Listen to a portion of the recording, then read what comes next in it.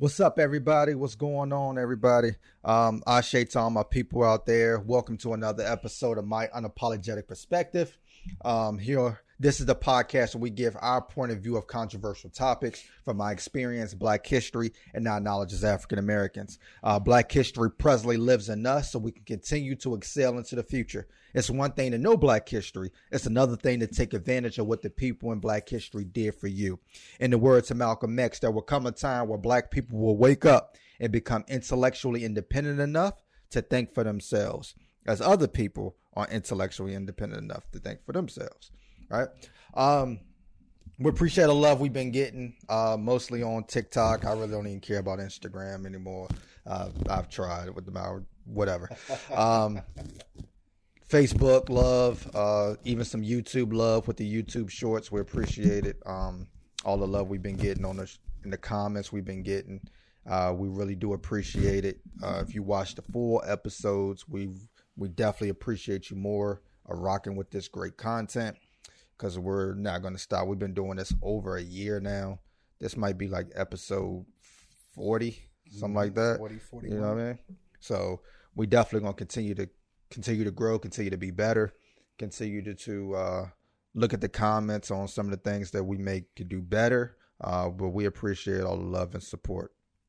I'm your host, Martre Baker Stevens. To the right of me is Shaquan Battle. Yep. And to the right of him is Jerome Battle. What's up? For the people who are new to the podcast, that's our father. We're brothers. It's a family thing. That's not my brother. It's a family thing. That's my dad. For the people who are new to the podcast. They're saying you look old. That's what they're No, they say you look young. And this is exactly episode 40. This is episode 40? Yeah. All right. The last episode that we did, we kind of jumped into a conversation that kind of led us into this topic, which is talking about HBCUs, historically Black colleges and universities. For a disclaimer, before we even start, I guess you got to explain this because some people still don't understand what that means. That white people can go to HBCUs. Yes, white people can go to HBCUs. In fact, there are some that the population is more white than black. Yeah, so Because I ain't gonna lie, I didn't know that. Because I never heard a white person say that they was going to HBCU. Well, you know, the funny thing is that they want to know, can white people go to HBCUs, but they don't realize that HBCUs were created because they wouldn't let us go. Yeah, exactly. to the public or private. Exactly. So, institutions. like, I was just reading comments on YouTube on HBCUs, and white people were talking about why do y'all have all black colleges? Like, that's racism. I'm like, that's not what that means. Like, you have HBCUs and you have PWIs, right? PWIs is predominantly white institutions because places like UVA, Virginia Tech didn't allow black people to go there. So therefore they had to create their own institutions to be able to go to school. So whenever you see an HBCU is brought up, a lot of white people say, that's continue segregation, when that's not what that means. And black people, we've done it too, because we call them all black schools when that's not what it is. That's right. They're historically black colleges and universities. So when integration happened, white people had the opportunity to go to these schools the same as they had the opportunity to go to all black high schools and middle schools and elementary schools. They chose not to. So when it came to integration, we did the integrating. So we went to those schools and basically sometimes left our own institutions in which they closed down, but it does not mean an all black school. There are white people there. There are Asians there. There are a lot of different people there. It is not an all black institution. You will not be denied because you're white. That's the dumbest thing you ever heard. Now, we do know on the opposite hand that black people can be denied because they're black going to PWIs. Absolutely. An interesting thing that just came up in the news, a few weeks ago, there was an Atlanta teen, Mackenzie Thompson, who had 49 college offers, and $1.3 million in scholarships, chose to go to an HBCU. When her quote says, I'm choosing to be part of the majority, no longer feeling like a minority. That's the importance of the HBCU, right? And to put this into perspective for people, 1948, George McLaurin applied to the Oklahoma University, and he was attending Oklahoma University, but they would not allow him to be in the classroom with white people. So his desk was on the outside of the classroom where he had to learn from there. He couldn't go into their cafeteria. He couldn't go into their library. You know, he couldn't be in their classrooms. And that just shows you the uncomfortability with learning in some of these places, even PWIs. So for Black people, it's hard sometimes being educated in those type of environments. They may not be as lethal as it was back then, but there's still some uncomfortable situations in being in those integrated schools or predominantly white institutions where it's taught a certain way, where it's rooted off certain things, right? So that's one of the important reasons of HBCUs. So, you know, 100 years ago, there were over 300 HBCUs. Now we're down to 106. And this goes back to a conversation that we had a while back, was African and Americans, we have to do a better job of retaining our history, right? Because HBCUs are history. And what we've seen over the last century is African Americans have allowed not just HBCUs, but predominantly black things, historical sites, historical people, monuments, and all of these things just be taken away from us because we haven't kept it up, funding wise, or been educated kept even businesses active by shopping there or buying there, because we have kind of pushed aside our own history and just talking about it when white people have the actual evidence of their stuff. You know what I'm saying? So you can go just here locally, and there are places that was black institutions that are no longer there, that's been converted to something else, but you would never know it if somebody told you. You know what I'm saying? Science and technology. Right, which is now back to Susie G. Gibson. That's right. So without keeping those HBCUs alive and funding and sending our kids there, and all of the millionaires that we have now in America that are black, without them funding that money back into our own community, we lose sight of our history sometimes too. Oh, absolutely. You want to go first? You want to respond to that? First, the thing I like the most about HBCUs is something that you mentioned, is that when you went to a PWI, and at the early education level, middle school, elementary, high school level, you don't really have a choice, right? So you go to the school that's in your district or your zone to go to. So you don't have a choice. So when you get to higher education, you have an opportunity to choose. So in most cases, blacks chose higher education where they felt the most comfortable. One, where they were welcome, because everybody wants to be welcome. It makes better for a learning environment when you're comfortable. Right. So we talked about this early on. When you go into a classroom at 5 years old, 6 years old, you see no representation of you or people that look like you. Right. There's no symbols of that, right? So once you get to the higher education level, you decide, I want to go where there's people like me. Yeah. Where I feel more comfortable, to where I can be the best version of me and not have to deal with the outside and things that happen on the outside of education. Sort of like what Jackie Robinson had to go through when he played baseball, right? What Jim Brown had to go through when he played football. They wanted to avoid those things so that they can do what they really wanted to do, which is get a better education, because we understand that one of the things that can become an equalizer in a world of discrimination and prejudice is education. Right. Even though sometimes that's the narrative, sometimes it can be reality. Yeah, right. Sure. But nonetheless, you have to have that in order to create some type of equality. So choosing an HBCU gave us that. The other thing is that a lot of these schools were, well, in every case, were created for a reason. And the creation was because we weren't allowed to go to the PWIs, right? Which at that time, every college or university was one, whether it was private or public. And we can talk about that a little bit later, the difference between the two. So for the people that want to know, most of the HBCUs for a long time were private, which means all of their money came from donations and alumni donations and things of that nature. Successful people who came from those universities. Right.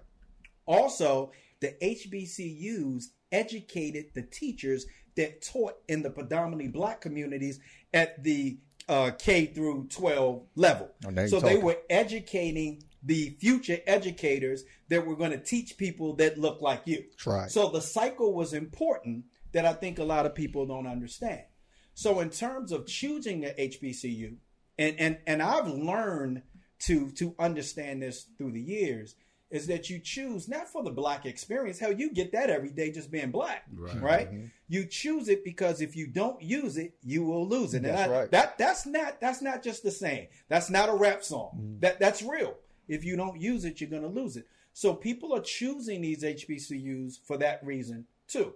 But to go one step further, to be able to get funding to be able to go to school, if you choose your HBCU, you have a allotment of money that's out there, federal grants, Pell Grants that you can get to go to HBCUs a lot easier than you can to go to a PWI. So, and then to go one step further, one of the problems that you have when you go to a PWI is that the debt that you incur while you're in school, now you have to be able to get a job that pays you the kind of money that you need to be able to pay off those debt and still earn a living and have that equality that you wanted by getting that education. That's right. That you don't normally get that when you go to a PWI, that you can get when you go to HBCU. That's right.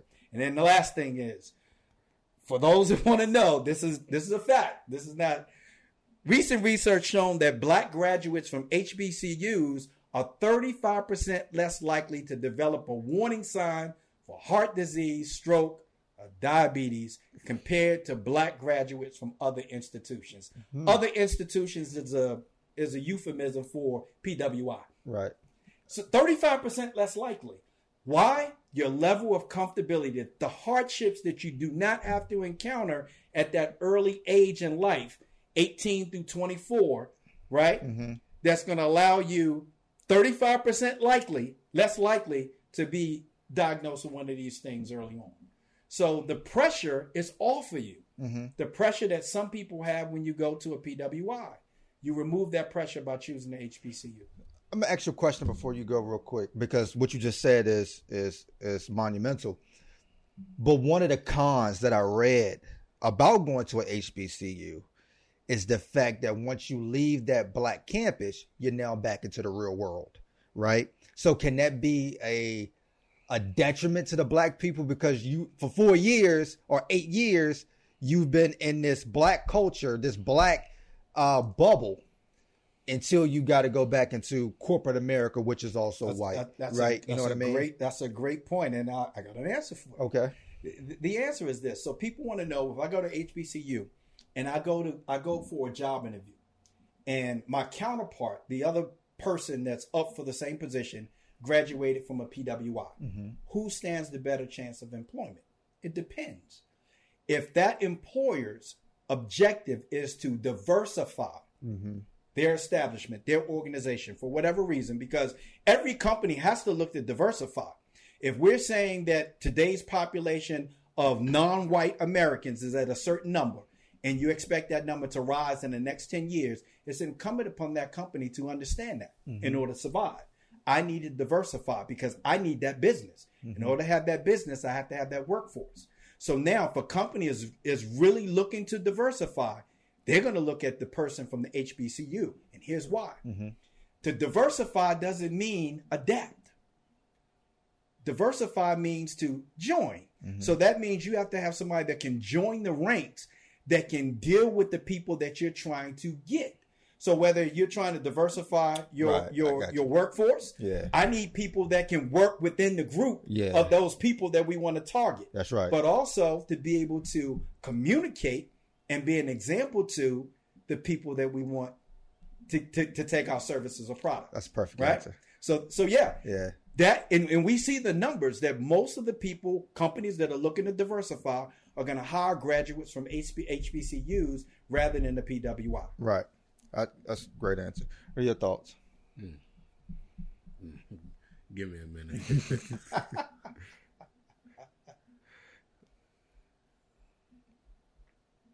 Now y'all can keep going, but I'm just trying to process that. It's a lot, and I think sometimes having words like, when you use words like black, I think people assume that it excludes a certain group. Yeah. And what they don't understand is the reason we have to use the word black, or when you look at NAACP, you have to use the word color. The reason that you have to do that is because we was excluded from everything else. Right. So in order for us to be included, we have to use words that identify with us. Right. In order for you to understand that we're included. Otherwise, we're not included. So, and just to make a quick connection, I know over the weekend you guys heard about the shooting in Buffalo. And one of the things that, and I'm not going to mention the guy's name, but one of the things that he mentioned in his manifesto, and even in the video parts that he videoed on his way to that location, is that America systematically was replacing black people in the position of white people. Yeah, yeah. One of the things we've talked about on this podcast from day one is that when you infringe on white America's privilege, they fight back. Yes, right. Right? So for me, the fight back means you understand that you have a privilege. Yeah. And you don't want to give it up. So for the people that think racism and prejudice doesn't exist in America, why do you have so many people feeling like this 18-year-old kid? Why do you have so many people in America feel the way that he feels? If we were equal, if the playing fields were equal, why do you want to eliminate us? Yeah. Right? If we have access to the same privilege that you have already, why are you thinking that we're getting your privilege? Yeah. We're not. It doesn't exist for us. And we don't want your privilege. We want ours. Yeah. We're not trying to take anything from you. Right. We just want you to acknowledge that we have the rights to the same thing that you have. That's all we want. That's right. That's right.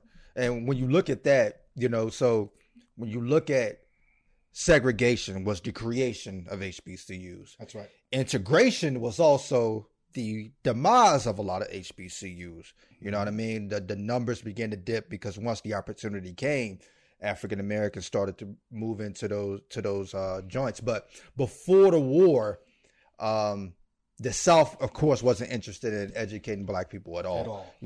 Even white people weren't allowed to teach black people how to read and write and all of these other things. That's because an educated black population cannot be an enslaved population. Exactly. Right. You don't want them to be educated, because if you educated, you can think for yourself, and if you can think for yourself, that means you can change some things, and we don't want you to change anything. So, during the war, enslaved Africans escaped to the Union soldiers, which they were called contraband at these Union camps. Right. So they had contraband schools, which they would go outside and learn to read and write while in the midst of the Union soldiers. And then after the war, again, like we talked about on the Reconstruction episode, the Freedoms Bureau came from the North and came down south and started establishing all these schools. What we didn't talk about on that episode is how a lot of those Freedmen's Bureau that created these schools, a lot of those white people that built these black schools had their own agenda. That's right. Right? Because like we just said, if we have to educate you, then we're going to educate you in a way to where we're still in control. So we want to control that education. So you'll learn the things that we want you to learn about, right? You'll do the things that we want you to do. You'll behave the way we want you to behave in these schools. And a lot of HBCUs were subjective to that because a lot of them were created by these Quakers and these white people who didn't see black people as slaves, but they didn't see them as equal either. That's right. So when you don't see them as equal, you still want to control them. So you start building these own schools with your own agenda. And the First AME Church, again, like I said, whether you're Christian, Islamic, whatever religion you believe, you cannot talk about black history in America without talking about the church. That's right. Period.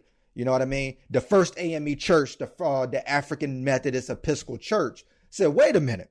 We have our own ideas about how we want to run our schools. That's right. We have our own ways we want to teach. We have our own teachers that we want to teach. Even though they may only read on the 4th grade level now, they can still teach kids to get up to a 4th grade level, and they continue to grow from there. So they started building their own, like you said, private HBCUs, which is not funded by the public, right? So most HBCUs was still ran by white people. And one of the ones I read about was at Fisk University, where the president was running it kind of like a prison, telling people when to wake up, when to go to bed, when to eat, when to sleep. They couldn't have social programs. They got rid of the sports teams. That's where he went, right? W.E.B. Du Bois and his daughter went there. So what ended up happening was W.E.B. Du Bois heard about the way he was running it. And at the daughter's graduation, they asked him to come speak. And his whole commencement speech was about the president and criticizing the way it was being ran, to where they ended up doing a riot. Well, that's what you want to call it. What we know that's what America's going to call it, to run him out of Fisk University.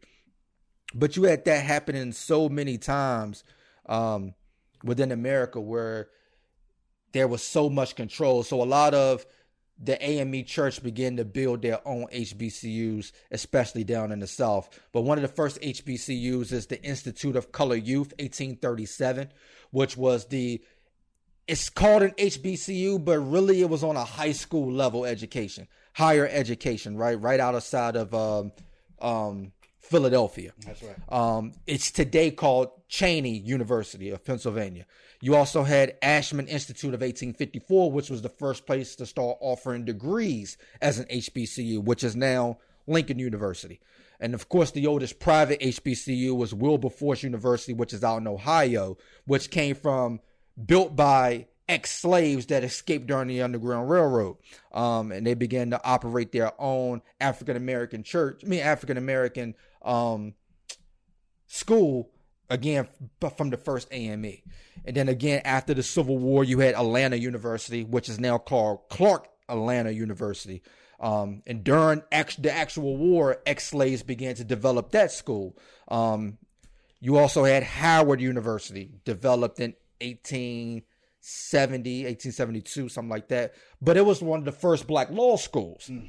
Charlotte Ray, a female, was one of the first people to graduate, was the first female to graduate from there. And she was admitted to the District of Columbia Bar. First woman admitted to the District of Columbia Bar.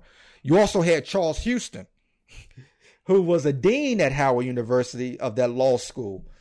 And at first it was just night classes, but he changed it into a full-time curriculum and accredited curriculum with the Bar Association. So he brought in black lawyers teaching the future black lawyers. Can you picture that in your mind? You know, that this black guy is bringing in black lawyers to teach future black lawyers. One ended up being Thurgood Marshall. You know what I mean? So he influenced, they said at the time he had influenced 1/4 of the African-American lawyers in the United States, right there from Howard University, right? Carter G. Woodson was also a dean at Howard University. Stokely Carmichael was also a student at one time at Howard University. You had Morehouse College, which provided a liberal arts type of education, because a lot of people weren't doing liberal arts type of education. They were just doing what we call now STEM. And that's how most of the HBCUs was started, doing STEM. Right. So, with science, technology, and mathematics. Yes, science, technology, and engineering and mathematics. While others focused on the industrial and agriculture. But Dr. King, before it became Morehouse College, it was called Atlanta. It's like the Atlanta Baptist Seminar, Atlanta Baptist College. And that's where Dr. King and his family went to. And they were also a part of the civil rights sit-ins because, of course, they were connected to Dr. King and his family. You had Spelman College, which was the all-female version of Morehouse College. So Morehouse was all male, Spelman was all female, and they produced their first bachelorettes in 1901. Hampton University, or Hampton Institute, was built by a person who didn't think that blacks were equal to white people. So he incorporated the agricultural stance and getting black people to do vocations, right? And one of his students happened to be Booker T. Washington. That's right. Booker T. Washington goes to Tuskegee and continues to teach this, and he begins to teach that vocation should be the only way for the African American at the time, which was controversial because people like W.E.B. Du Bois disagreed and felt like black people should have the opportunity to do STEM, should have the opportunity to do liberal arts and do all of those things to create change for civil rights. Just a few more. Morris Brown College, started by First AME Church. You had Simmons College out of Kentucky, was the oldest in the state, started by former slaves. You had Paul Quinn College out of Texas, and you left that drum line, ain't you? Morris Brown. Yeah, and at one point, Booker T. Washington was not sold that HBCUs were technically the way to go. Mm-hmm. They had what was called black junior colleges, and he had the first one that was in Florida. Most of them took place in Florida. Yeah. The reason being is after the Brown versus Board of Educations in 1954, every time you have a ruling that does not favor white America, the South would do something to offset that, right? So when you had the civil rights, and then you come back with, something else. Before that, Emancipation Proclamation, you come back with Jim Crow laws. Yeah. There was always something that the South would do to offset laws that didn't benefit them. So after Brown Board of Education's decision in 1954, Florida started creating black junior colleges. Yeah. And the whole idea, the narrative was that they were trying to prove that separate but equal does work. That's not what they were trying to do. What they were trying to do is create another avenue for you to be able to go to college so you didn't have to go to one of those PWIs in Florida. They didn't want integration. That's not what they wanted in Florida. And Booker T. Washington kind of agreed to a point. As we know, Booker T. Washington was also a firm believer that if you were educated and you had wealth, that eventually you would get accepted by white America. He really believed that. Yeah. That was one of his common themes that him and W.E. Du Bois would differ about. Yeah. But he believed that. And we know that concept did not work. Yeah. But what did happen is, and this is important, what did happen is the federal government decided, because your private-owned schools, your public-owned schools get state government funds. Yeah. Right? But you could get federal funds to go to HBCUs. So to offset that, they started creating availability for federal grants to go to these PWIs, even the public ones versus just the private ones. And it created an avenue that allowed black kids to be able to go to PWIs. Why? Money. Yeah. More money. More money. We talked about on many episodes, what is it normally about in America? Money. Yeah. All right, we're going to take a quick commercial break. We'll be right back. And we are back. Go to YouTube, type in My Unapologetic Perspective, and follow all of the latest episodes. Follow me on TikTok, Martre_S. Follow all of the latest clips. We're going to continue on. Let's see. What we got? Where we at? So just a few icons. We gotta do that, right? David Dinkins, Howard University, first black mayor of New York. Jesse Jackson, North Carolina A&T, civil rights activist. Spike Lee, director, Morehouse College. W.E.B. Du Bois, writer, Fisk. Toni Morrison, Howard. Althea Gibson, Florida A&M. Gladys Knight, Shaw University. Thurgood Marshall, Howard University. Langston Hughes, which is on my shirt, Lincoln University. Stacey Abrams, Spelman College. Keisha Lance Bottoms, the mayor of Atlanta and a graduate of Florida A&M University. Shout out to Keisha. The best wide receiver to ever walk the planet, Jerry Rice, Mississippi Valley State. Are y'all agreed? Oh, I agree. Keep going. Kamala Harris, Howard. Stephen A. Smith, that's on ESPN. First Take, Winston-Salem State University. And Oprah Winfrey, Tennessee State. And the list goes on and on and on and on. I said Martin Luther King earlier. Oh, okay. Movies. Of course, you've seen The Great Debaters with Denzel Washington, who played Melvin B. Tolson, who actually went to Lincoln University, but he trained people at Wiley College during the debate team, in which that debate team rose up. And in the movie, they beat Harvard, but in real life, they actually beat USC. That's right. At a debate. A Different World, of course. Y'all know I was going to bring that up. Fictional, but it was fictional Hillman College, but the campus used the series to film at Clark Atlanta University and Spelman College in Atlanta. School days, of course, being that Spike Lee went to a HBCU, you know he had to do a movie about an HBCU and fraternities. Drumline, HBCU, talked about the marching bands, and then you had Stomp the Yard, HBCU fraternity step teams at HBCUs. So now let's get to a little bit of the problems that's been happening at the HBCUs, right? So we talk about, of course, the number one problem is lack of funding. That's hurting the HBCUs.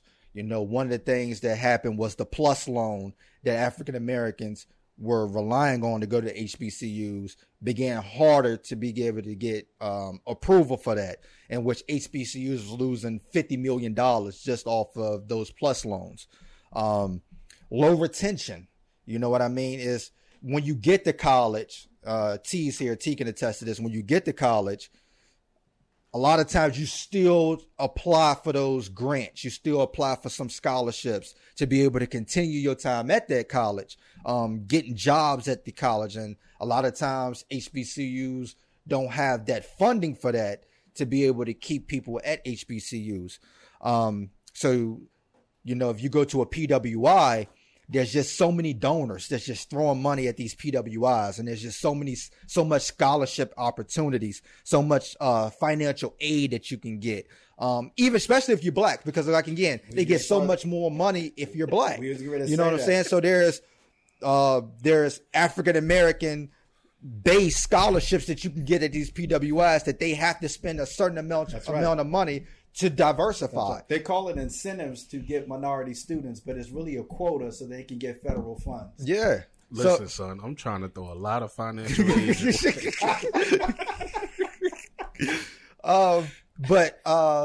Stupid.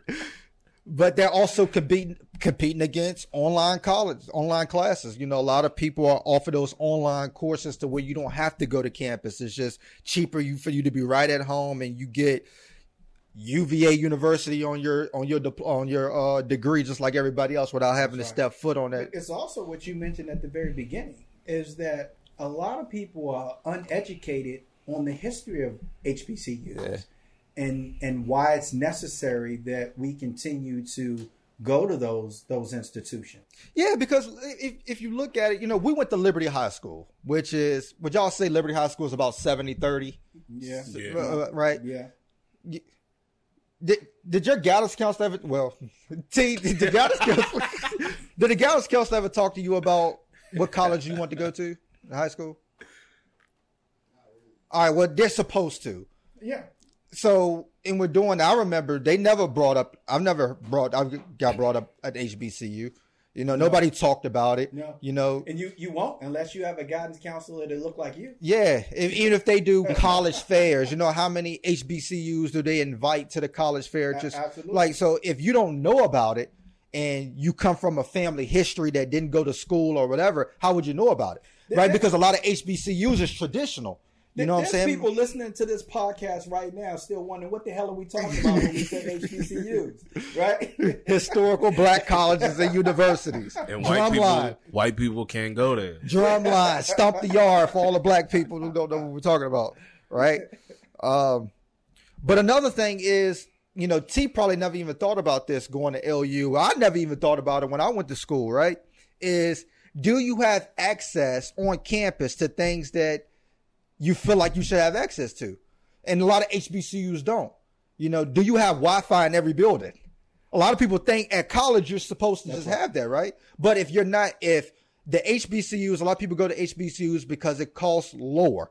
And if it costs lower, it means they're getting lower funding, lower tuition rates, which means there's less money going into the resources. Right. So if you don't have, so they have to cut some things. So you may not have Wi-Fi. You know, if you go to LU got this beautiful gymnasium for students. You know, it's like 6-7 basketball courts. Yeah. You know, you can work out there. Do you have the funding for that? No. Because as y'all probably going to talk about in a little bit, a lot of the sports teams use those facilities to where we can't have everybody coming here using these facilities, right? You know, do you have enough showers in your dormitory? Because if you go into most PWIs, of course, a lot of places still have showers by the level that you're on, level 1, level 2, level 3 of a dorm.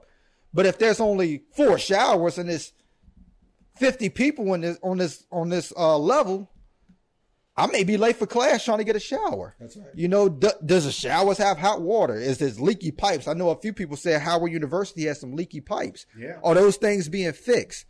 TSU, heating and air. Right. It's one of the things they're struggling with. Do you have money to bring in guest speakers? That's right. That's not alumni. Matter of fact, Howard was having struggles this year just with the dorms, the quality of the dorms, and the fact that they have too many people in the dorm. Yeah. And the kids protest because of that. Yeah. So those economical and financial issues are real at the HBCUs in comparison to the PWI. Right. Because I know, like I said, T can attest to this. There's probably some places you can go right off campus and you get discounts. Yeah. Can you offer me that? Because is the surrounding area black owned to where they would give me a discount? Probably not.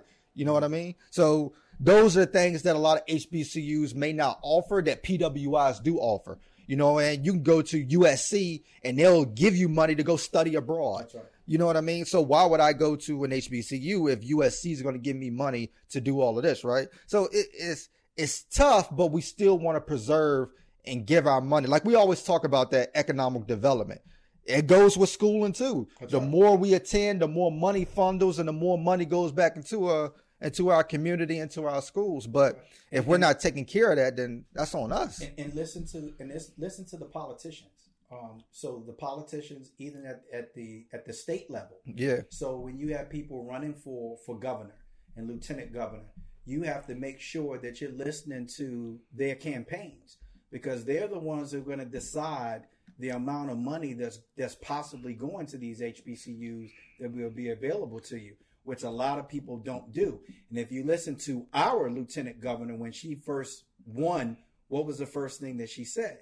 Is that she's going to make sure that more funding go to HBCUs. Yeah. Yet, before that, she said she doesn't see a disparity between the two. Well, but obviously there is. The passage was, the initial thing was $43 billion. That's right. And that got cut down to $2 billion. We knew that was going to happen. Yeah, it got cut down to $2 billion. 43. They won't even get that to Ukraine to fight Russia. So you would get that from no HBCU. Yeah. You forget about that. So it was $2 billion. Yeah. We got a little $2 billion. Yeah. You know what I mean?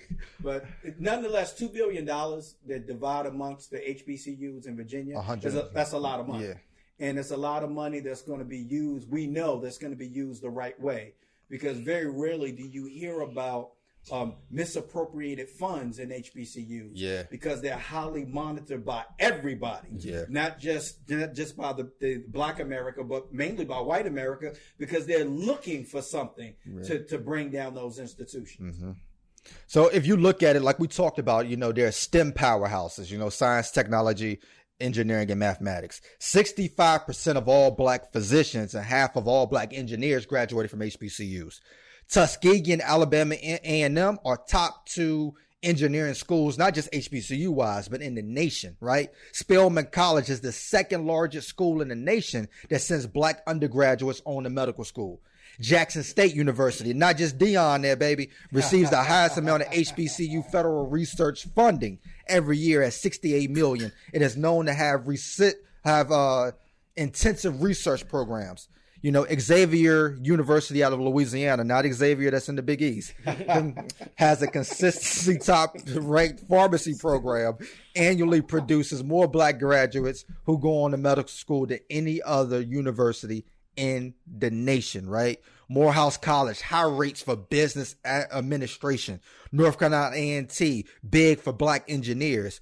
You're talking about great things going on at HBCUs, and a lot of it gets overlooked because they're not your Florida universities. They're Florida A&Ms, right? They're not your Texas universities. But it's not always about the name, the grand scheme, the promotion.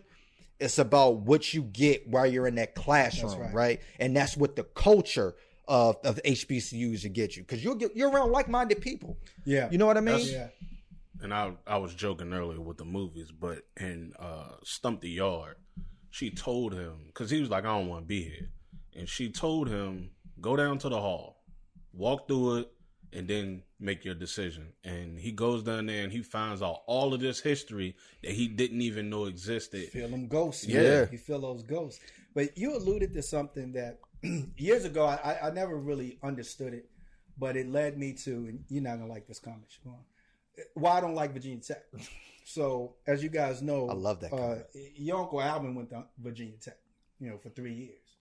And soon after he was no longer at Virginia Tech, one of the things that they did, based on the information we're talking about now regarding black engineers, the percentage of black engineers coming from HBCUs, to offset that, Virginia Tech is one of the largest engineering institutions in America. To offset that, they had an incentive for minority students to go to Virginia Tech that you damn near could go for free almost. Yeah. And until they met the quota, until they got a certain number of minority students, the incentive was huge for them to do that. So it's not that they wanted you to go to Virginia Tech. They could care less. They preferred that you didn't. It's because they were able to get the funding so that they could get back into being that top tier engineering institution to compete with the HBCU. Yeah. So that's why I don't like Virginia Tech. Yeah. But it's a lot like you get around just like a lot of like-minded people, like we talked about that comfortability in the classroom when subjects come up that you feel comfortable because everybody in the classroom, we may be from different places, but we can relate at some point. Right. You know what I mean? Not just the students, the teachers, the professors can relate. The guidance counselors can relate. That's right. The alumni can relate. Everybody can relate, right? Majority of people don't understand how to communicate to black students. So when you saw a black teacher in high school, especially like the area we come from, it was almost like, let's go. Yes. Somebody that finally can correlate and communicate to me and understand me on a level that can't nobody else do. Especially when I may have behavior issues or I may have learning disabilities. Yeah. That's big. So to have somebody that can understand that, because that might be related to my home life. That might be related to my community environment that I live in. Triggers. You understand my triggers. Absolutely. So that's huge. And that's a segue into why a lot of black athletes choose HBCUs as well. Now, unfortunately, they're going to find out once they get there that they may not have certain things available to them that they may have available at a PWR. But here's the thing. You can't miss something you never had. So if you're not transferring to an HBCU, you've never had that anyway. Yeah. So it's not going to be a big deal. But in terms of sports and academics, having somebody that understands my struggles is huge. Right. So if I play basketball, because here's the key. If you go to HBCU to play basketball and you go on scholarship, guess what? When you get an education, and hold on, I want to stop you real quick. I want you to hold that. I want you to hold that for a minute. Yeah, I want you to hold that for a minute. All right. So, another thing is it's just a safe space. You know what I mean? You know how hard it is going to not just a PWI, but going into corporate America, and everybody's looking at what you're wearing. Everybody's looking at how your hair is done. When you're in a black culture, nobody's looking at that because we all have our own individual styles, and your style does not make me just gloss them and look at you like a certain way, right? So you get that comfortability. Also learning about the black diaspora, right? So you're learning about more than just what they want to teach you. You learn about the contributions in America from black people, the contributions in Europe from black people, and Africa, of course, where we're from. You learn about all those cultures. You get that concept from William Leo Hansberry, who created the African Studies at Howard University that talked about things outside of America that black people were doing great. You're talking about those great type of concepts that you only can get at an HBCU, and you're proud of it. And when you leave there, you're unapologetic about being black because you understand that you've been groomed to not feel ashamed about it because there's just so many people who are not like that, right? So when you go to Howard, you're gonna learn about Benjamin Banneker. You're gonna learn about Benjamin Banneker. You didn't learn about him in high school. Yeah, so you know what I'm saying? Like people like Nathan Hare, who went to Langston University at an HBCU and taught at Howard University, who created the African American Studies courses that we have today. That's right. So without him going through an HBCU, learning that stuff, You don't get that. you don't get somebody to come up with a program and curriculum to be able to give to other teachers to be able to teach it. You know what I mean? So for the future of HBCUs, you know, I think there's going to be a lot more international students coming in because there's going to be a funding for international students. And I think HBCUs need to get a hold of that, especially from the African diaspora, for black people, for them to come here and correlate with the African American culture that you may not get outside of America. You know, there's going to be, of course, y'all going to talk about sports here in a second, but of course, those athletes going there are going to bring in more attention, which brings in more revenue. That's right. You know what I mean? More scholarship opportunities. But you're going to get, there's just been a renaissance of black students going to HBCUs the last 6 or 7 years because we're just seeing a waking up of people being proud to be black. That's right. You know what I mean? And those applications are going to continue to grow and they're going to continue to flourish as we move forward. But we're going to take a quick commercial break. We'll be right back. And we are back. And I'm not Martre. So we're gonna go into another segment. We're gonna talk about sports at HBCUs. Welcome, T. How you doing? And Tell him who T is. he got. Well, do you tell him who it is with your LU stuff on? Fan of Flame. PWI. You must have just learned what that was. I did. How y'all doing? My name is Tyron Staples. Obviously, I'm not Martre Stevens. That's my junior. Yeah, I just graduated from Liberty University, PWI, as Shaquan would say. Yeah. Oh yeah. I don't know if that's a PWI or not. I don't know. But Oh yeah, it is. It is. Yeah. It's a great school, but it is. Yeah, that's me. That's All me, right. buddy. If you had to do it all over again, Oh man, that's what you gonna start out would with? you choose? Because I didn't go to college, so would you choose a HBCU, or would you even think about it? All right. With that question, is the HBCUs how it is now? Yeah, Dion and Eddie Jordan. Yeah. And them, I'm going to HBCU. Yeah. I'm gone. because a lot of times kids pick the Alabamas, the bigger schools, USC's, because now you got the NIL for the kids to make money. Yep. But more so being drafted, where now, because you get to see, you get more exposure at these bigger colleges, where now you basically control your own exposure with social media. Yep. So you don't need Alabama, you don't need USC, where you can post your own highlight films.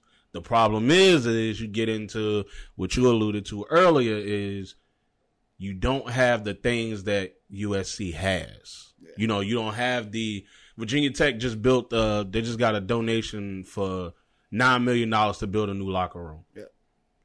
Which Alabama's locker room costs $27 million. You have Deion Sanders, who just built a new locker room. I don't know how much theirs cost. I know he came out of his own pocket for it. I do know that. He had to come out of his own pocket. Now, Virginia Tech had a donor. Would you choose a HBCU like you said, Dion or Eddie Jordan? Would you choose to go to HBCU because of the individuals? So I think what most people think is, and then I'm one of these people.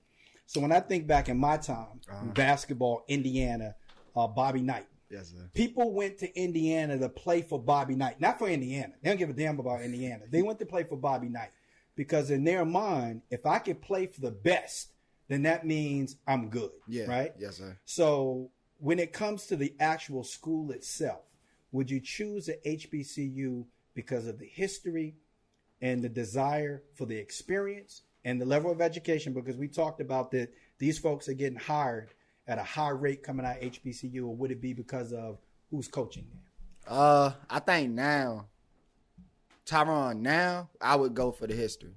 Because I want to be a part of that history. Tyron back then, I probably went for the coaches. Gotcha. It was just different. Like me getting recruited, I think I heard from one HBCU, and that was Hampton. and which I didn't know until later on, that HBCUs, they really don't recruit big time athletes because they know they're not going to get them. That's right. Why would they waste their time That's right. competing with Virginia Tech or Alabama, places like that? But now with Eddie being a head coach, Deion being a head coach, and even the legendary head coaches, they realize, okay, we can get them kids. That's right. And just like the NIL deals, kids are realizing, okay, I can go to this HBCU and I can still get paid. That's right. Deion, I can just go off Deion because Deion's broadcasting what he's doing. Absolutely. You know what I'm saying? Where he just got the number 2 athlete in football. That's right. He give that man the NIL deal. That's so right. it's hard to compete with that. And then at the end of the day, you're playing for somebody that's just like you. That's right. Nick Saban, he's a great coach. Coach Freeze, an outstanding coach. But, if Deion or anybody would have came and knocked on my door, I probably would have said, I'm going with you guys because That's right. Y'all look like me. Y'all understand where I'm from. Y'all understand my background. Like, it's different. It makes it easier for me to connect to you. That's right. Yeah. Did you find the transition between your high school experience to going to a university like LU to be much different in terms of the disparity between white students and black students? The same with the teachers. Most of your teachers at LU were probably white versus, at Liberty, same thing. Yes, sir. Was it very similar? Yeah, it was. So the level of comfortability was high already. Yes, so this proves the theory that most kids that go to HBCU come from predominantly black environments. Yes, sir. Right? So the transition from high school to an HBCU is not going to be drastic, right? But if I go to school in Boston, and the percentage of black students that go to my high school is 2. Mm-hmm. You think I'm going to HBCU? No. Right? I don't even talk like them, so I'm not gonna fit in. And we could talk about bullying. We could talk. Nobody jones on other black people like black people. So we already know you're going in with some busted shoes on. It's going to be tough, right? So we already know that. So I think that proves the theory that HBCUs are going to be inviting to people who either know somebody there, whether it's a coach or a player or another student, or it coincides with the environment in which they were already used to. Yeah. And that just happened on an episode of A Million Little Things, where the kid got into Yale, but he didn't want to go because he said, well, his foster dad wanted him to go because he said, you're going to get an education and be around other people that's not like you. Where he said he wanted to get an education, but he wanted to be around people that was just like him so he could feel comfortable. He wasn't going to feel comfortable at Yale, but he had a hard time telling his parents that because his parents wanted him to experience something else outside of being around predominantly black people. Let's talk about Kavion, how you pronounce his last name? Thibodeau? Yeah. He just got drafted. Yeah. So in 2018, he was ranked the highest football player in America. He visited FAMU, and he said nobody wants to eat McDonald's when you can have filet mignon. And he chose to go to one of the biggest football programs in America, which is Oregon. How y'all feel about that? I like to hear T's thoughts on that. Because I think that's interesting because it's a 2-generational gap for me. Right. So I like McDonald's. So Yeah, McDonald's cool to me. I've never had filet mignon, so I like McDonald's. So It just that's tough. Cause he's from what, New York? Is it New Orleans? New Orleans. He might- He's New from Orleans. okay. Dang, that's tough. Cause for me, I would have never said that. even if For you me. choose Oregon, you don't say that. Yeah, Right. for me, I would have Right. never said that. Cause you just in FAMU, that's a Yeah. historic. school. That's a historical black college. Yeah, university. so like to black people, like that is a filet mignon. Yeah. But I understand. I mean, you want to go to this big school with plans for the future, but now you can go to those small schools and still make the NFL if that's what your dreams are, or the NBA if that's what your dreams are. And I mean, I love what I keep going back to him, but the kid that went to Jackson State did because Travis Hunter. he could have went anywhere. He could have went anywhere in this country and played right away. He went down there to Jackson State. He understood, okay, down here, I'm gonna be the man because I'm the highest recruit. I will play both sides of the ball, but I'm gonna enjoy it. I'm not gonna talk bad about the big PWI schools. I'm not gonna talk bad about my experience here. He's not living a luxury lifestyle at Jackson State. He's living just like the regular kids, but he understands it's a bigger purpose. Mikey Williams, I think he was the same thing when he was getting recruited. Yeah. Where he came out and said, I want to go to a HBCU because I want to make that impact. Yeah. It always starts from one person. Now, for the kids that have a dream of playing at the professional level in the sport, and they choose a HBCU, and we've already seen this, and it's not even HBCU; it's just a smaller college, LU. Yep. So you look at what happened to Malik. Yep. I believe, I don't care what NFL analysts may say, the hurt has stopped. I believe that they looked at the level of competition that he played. Yep. And they're saying, we don't know whether he can play against elite players. Not elite schools, just elite players. Yep. So with that said, if you look at HBCUs, I don't care how elite the program is. Remember I said elite players. Yep. Are they going to start looking at kids that go to HBCUs and saying, did he play against elite players? The difference between AAU and high school is you typically have the best players available in your area. So that means at the high school level, you may have 3 good players. Everybody else has just made the team. So they're not only playing against not only not playing against the best, they're not even playing with kids that are really good. Yes, so at the HBCU level, that's what I think they're going to have to contend with. And I'm not saying that I agree with that concept. I'm just saying from the professional draft standpoint, that's how they're going to probably look at these kids as saying, yeah, you were great playing against the competition you were playing against. How do you fix that? I think it's going to get fixed. By more kids choosing to go to HBCUs. Yeah, and especially with the transfer portal being as big as what it is now. And you seeing a bunch of them big name players going to HBCUs now.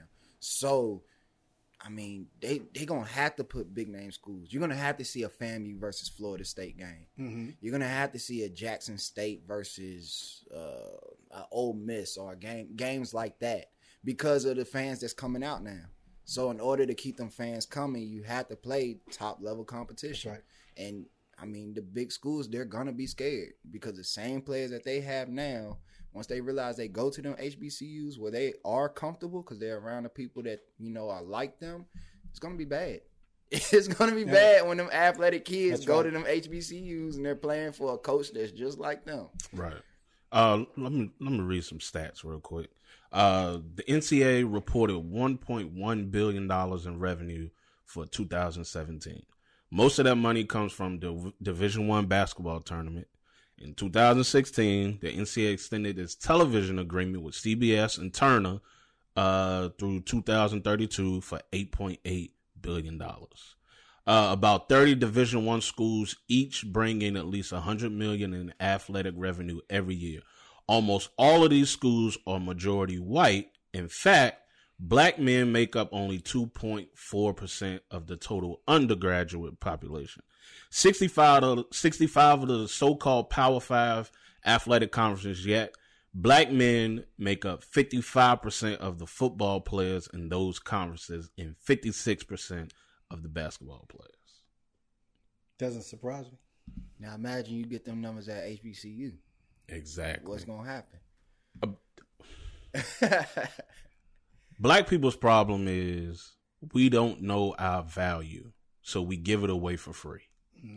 So what we do is we don't know our value, so what we do is we have a white coach come in and say, hey, look, this is what Alabama offers. This is what...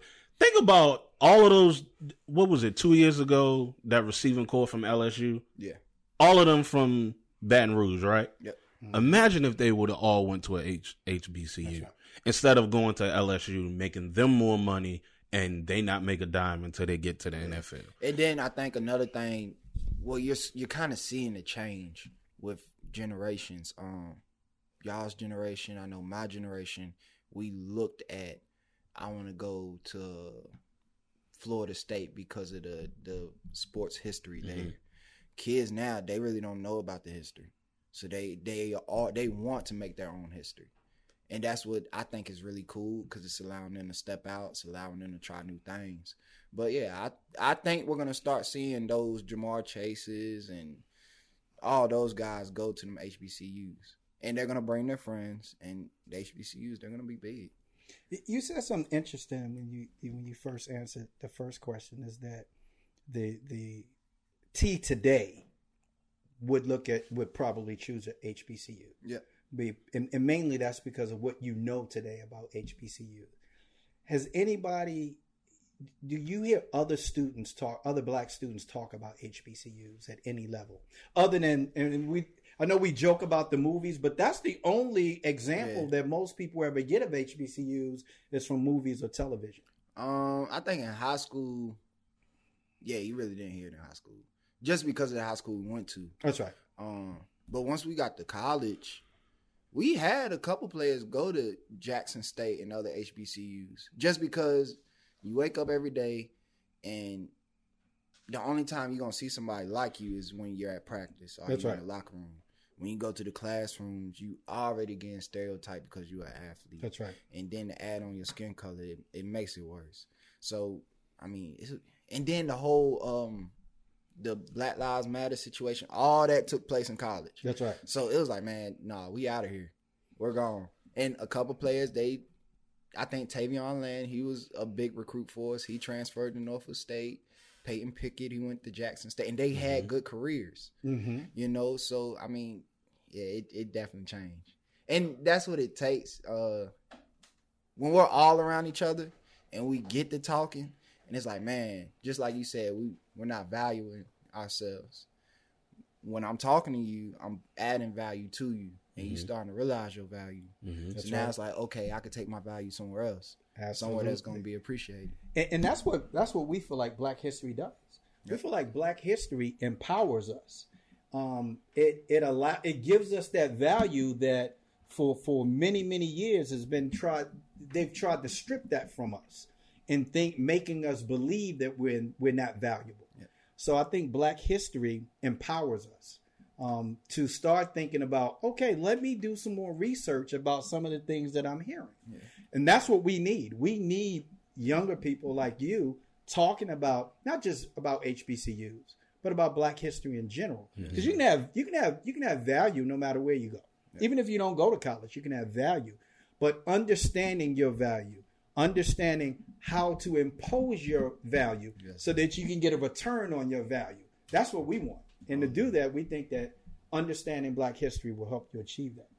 When we look at this, thank T for coming on and giving us that athletic perspective. But one thing we was talking about off air is just how a lot of these kids, without their value in sports, they would never be able to step foot on that campus. You know what I mean? So PWIs see that, and they'll come into your home and recruitment to hear coaches sit down and smile on your face and tell you how you're going to take care of your baby. But it's a money grab. You know what I mean? And that's how these PWIs have built their organizations to become top tier schools, not from academics. They become top tier schools because of athletics. When you go into the mall and you see the University of Texas shirt, they ain't talking about the University of Texas debate team. You know what I mean? When you see the sports hats selling all of these things, these news channels, these Fox Sports 1 and ESPN doing all of these deals, it ain't because they got a crazy liberal arts thing. It's because these Black athletes that they have built on. And one of the things that we talked about, like people like Jim Brown who went down south and Ernie Davis who tore Texas up, they said, okay, we see the opportunity now that they can play. So now let's get some of these guys in here and have them run touchdowns for us and build off that. Back in the 60s, University of Kentucky didn't have Black athletes until they had a starting five beat University of Kentucky in the championship game, Pat Riley and them. And they said, oh, okay.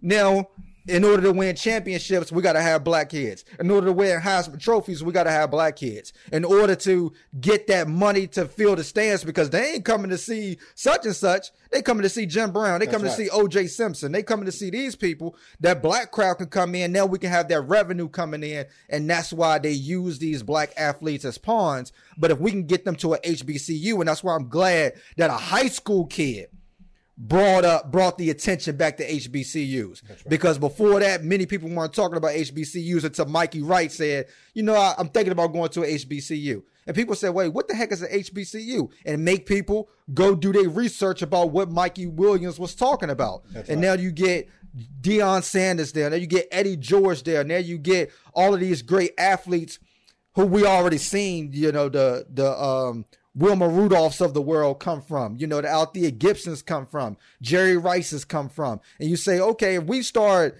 imagine if the top 10 recruits don't choose to go to University of Kentucky to play for Calipari to go to 1 year to NBA, they decide to go to Norfolk State. That's right. You know what I'm saying? They decide to go to Jackson State. They decide to go to Florida A&M.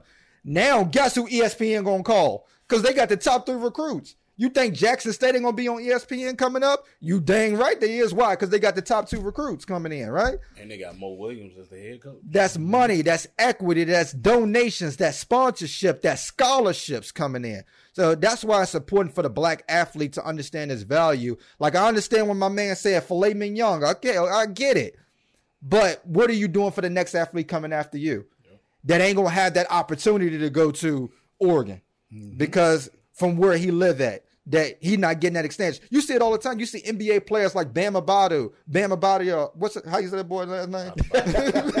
Bam, for Miami, who said he had to train schools just so he can get recognition for Kentucky. You know what I mean? So what happens to the kid who's down there who can't just change schools because he got to take care of his little brother? You know what I'm saying? That's never going to get that D1 opportunity. Oregon ain't knocking on his door. Alabama ain't going to knock on his door because like you said about Malik, he's not getting any attention to play against these 6A state teams. That's right. They're not playing against these 5A Texas University, Florida teams. That's right. So now he's not getting the opportunity and you just disrespecting him by saying, I'm going to Oregon just because you 6'5", 250, 300 pounds. Come on now. If you didn't play football, will Oregon still be sitting on your sofa and telling your mom she's going to take care of you? Right. No, but I guarantee a HBCU would for educational reasons. That's the reason why it was started, because the professors back then cared so much about the youth. They said, we're going to train them to teach the next generation. We're going to train them to fight the civil rights. We're going to train them. And you guess what? The people who Charles Houston brought up, those lawyers that he brought up on Howard University and Thurgood Marshall, guess who fought for the Brown versus Board of Education? Howard University led that because they understood at the time what's coming after me. And as African Americans, especially our young people, we have to start looking at what's coming after me. And for a kid like Mikey Williams to understand that at an early age, monumental. That's right. Monumental, right? So just looking at it, of course, we talked about Biden, the $1 billion, the $4.3 billion that's to be going. But HBCUs make up only 3% of America's colleges and universities, but produce almost 20% of all African American graduates. More people go to HBCUs, they graduate at a higher rate than going to a PWI. Like you talked about it, that stress factor. That's right. Right? So you ended up going to a PWI, taking all of that student loan out, and you don't even finish. That's right. Imagine the debt that you paid off for something that you ain't even finished, right? And of those graduates, there's a large percentage of professionals and leaders that come out of that graduation. Yes. That graduation percentage. When we talk professionals, we're talking doctors, lawyers, business owners, politicians. Course, that's right. Leaders would be your politicians. You know, African Americans, it's cheaper to go to an HBCU, which means you're going to be in less student loan debt when you get out, which is huge right now. You know, a lot of HBCUs, if more HBCUs close down, number one, that's jobs that black people have on those HBCUs that's going to be lost. And they said it's going to be close to billions of dollars lost. That's right. Because there's just so many graduates coming from HBCU. So if you have 7,000 graduates that are not going to be coming from that HBCU school that ended up shutting down, you're talking about $140 million that can go to the economy from black wealth that we can build. So we talk about building, like a lot of comments on one of our TikToks on Black Wall Street said we need to rebuild it again. Okay, to do that, we got to make sure we ain't in student loan debt. That's right. You know what I mean? To do that, we got to make sure that we keep these HBC open so we can continue to send these people to Texas State, to Florida A&M, to Jackson State so they can get these degrees and those type of things, right? So without that, we're not building that economic development. Howard University just did something monumental, which they hired 2 journalists that you might have heard of, Nicole Hannah-Jones and Ta-Nehisi Coates. Nicole Hannah-Jones is basically the front runner for the 1619 Project.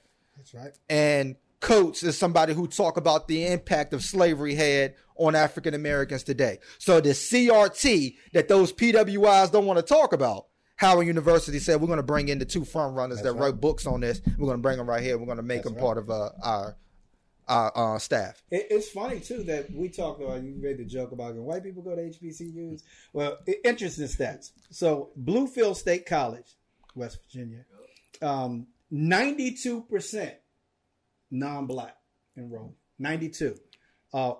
West Virginia State University, West Virginia, 92% white. Yeah. And I'm saying it because that's not one of my favorite states. But obviously. But also Delaware State. In recent incident with Delaware State. I just seen that. I seen that this morning. The athletic bus was pulled over in Georgia. Not one of my favorite states. Pulled over by state troopers in Georgia and searched the bus. Told them that they were going to search their luggage, everybody's luggage. But if they had weed, and specifically weed, right?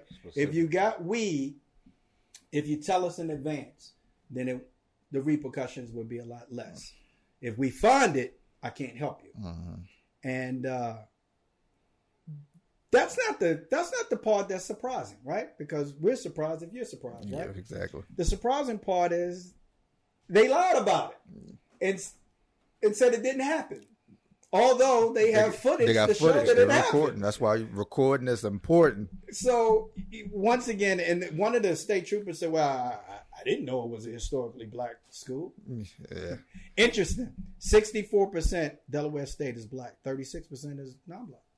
So we see that white people also understand the advantages of going to a HBCU. Because really, when you talk about the historical part, that's awesome. And we need that.